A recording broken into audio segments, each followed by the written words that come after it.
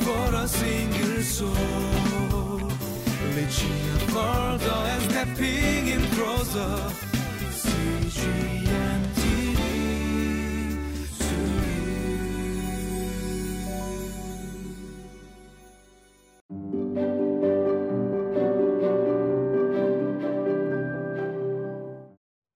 Welcome to Another Living Life. I read a story a few months back, and there was this city in Asia, and they built this massive statue in that city, some folk hero statue, as tall as a building. It was just huge, and it took $26 million to build this statue. But once it went up, everyone in that town, in that city, hated it so much. They said it ruined everything about the city.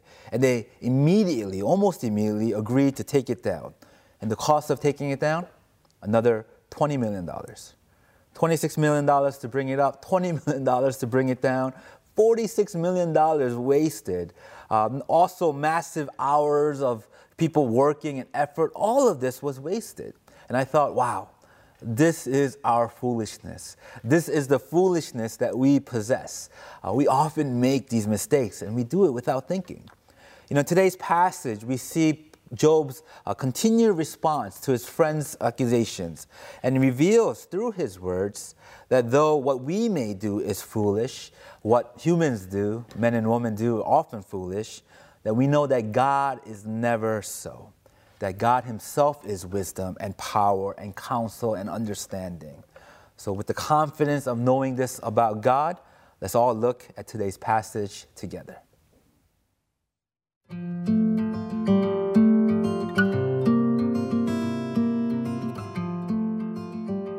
Job chapter 12, verses 13 through 25.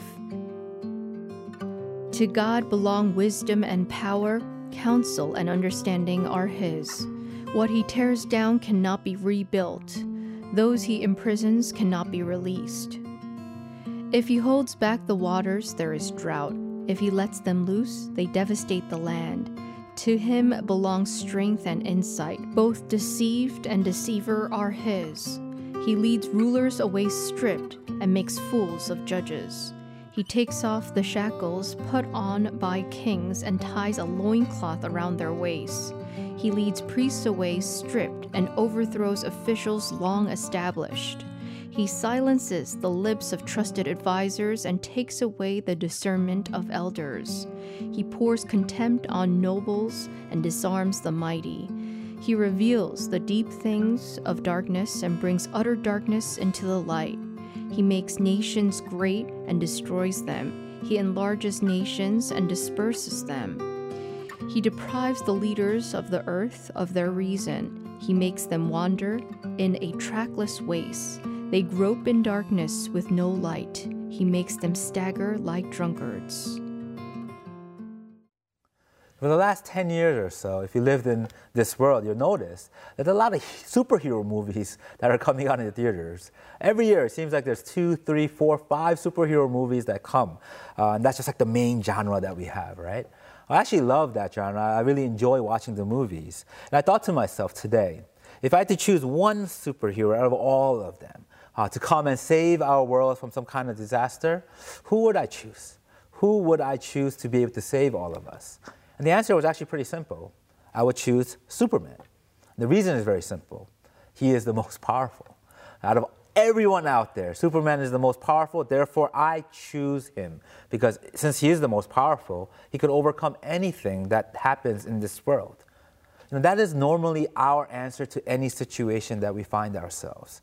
We like to choose the strongest. We like to choose the smartest or the most beautiful or the wealthiest. And we associate these attributes with power and wisdom. But that's a very foolish thing that we can do. Oftentimes, I see in our culture, we take the advice, we rely on celebrities and people who are famous, and we rely on them to provide the answers in our lives. Even in matters of health and science, we tend to follow the advice of those who are famous over medical professionals and other scientists. And if you think about it, that's very foolish. But we do so because we associate those traits with wisdom and power and influence. So we choose Superman, thinking that all our problems will be solved if he comes to us. But if we look at Scripture, that's not how God operates.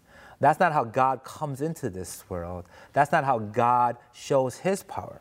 You know, when God chose to save his world, his creation, when God chose to send his only son, Jesus Christ, into this world, he didn't do so with all the power and might that we would do. You know, he didn't raise Jesus and put him in a position to be the prince or the king of the most powerful nation in the world at that time. No. He didn't come with a lot of fanfare or an army of angels to take on all the enemies during that day. No, he didn't do any of that. He sent Jesus as a child, as a baby, to be born in a manger, in the most mundane and the least special place that the world could have at that moment. The least intimidating, and perhaps to us the most surprising. And yet, through this, Jesus came and conquered all evil, all sin, all death once and for all, and provided victory and salvation for all of those who believe in him. You know, over and over and over again in Scripture, that's what God does. God shows us he is in control by doing things that we would not do. He chooses the weak to show his power. He chooses the weak to humble the strong. You know, for us, we would choose the strongest, the most popular, the oldest, the wisest, the most beautiful. And God goes the other way. He chooses the youngest. He chooses the weakest. He chooses those who are on the margins. You know, we see it with Moses. We see it with David. We see it with some of the judges. We see it with many of the kings. We see it with the disciples. We see it with the prophets. And there are hundreds more examples throughout Scripture. But that is how God operates. That is how God shows us his power, his wisdom, and that's how God shows us that he is in control. Now, that's the answer that Job provides to his friends today. He says God delights in undoing human doings. God, he exalts the humble and humiliates the pride. The world may hold value and worth in titles and positions and where you were born and all of that. And the world might care that you are a king or a priest or a leading figure, a judge or whatever like that, right? But God does not care for any of that. It doesn't matter who you are. God is in total control of everything. So what does that mean for us? What does it mean for us to respond to this? It means that we need to submit and surrender to his will. And if we trust in our own abilities or the abilities of something else in this world, there might be some success, right? Might be, yes, it could happen. But I guarantee it will not last. You know, no empire, no king, no leader, no power in this world can ever last forever. And yet God, he reigns always. He reigns supreme. God is always in control of everything. You know, the greatest advice that I receive, something that I recite to myself, something very simple. God is God and I am not. And the quicker I am able to remember that, the greater peace that I receive. So today, if you consider yourself as someone that's very strong, I pray that you are able to surrender that might to God. Surrender your own strength willingly to God. And instead rely on him and place your trust in him. Or if you think of yourself as someone as weak, what do? Surrender your weakness to God. Surrender your life to him. Place your trust in him. And I pray that everyone here today, once we are able to surrender it, that we will be able to receive that peace and comfort that only God could provide us.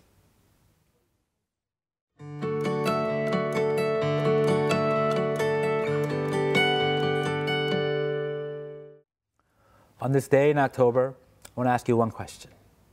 What is taking up the space in your heart and in your minds right now? What is the greatest motivating factor that motivates the rest of your life? What is on your mind the most? What takes up the most of your time during the day? Is it God or is it something else? In order for God to work through us, we need to let go of what is in our hearts that's blocking him. We must make room by letting go of our own selves and letting go of anything that separates us from him. Whatever your answer was at this moment, I pray that you are able to surrender all of it and instead submit to the awesome will, the perfect will, and the powerful will of our Father in heaven. Let us all pray. Heavenly Father God, we thank you once again for giving us your word and reminding us that you are our sovereign King. that everything in this world is under your hand, Lord. Help us to always remember that we are not God. We are not you. We are not in control. And let us be able to willingly surrender our will to you so that we may be able to see your perfect will come alive in our lives. Lord, we thank you once again for today, and we pray all this in Jesus' name. Amen.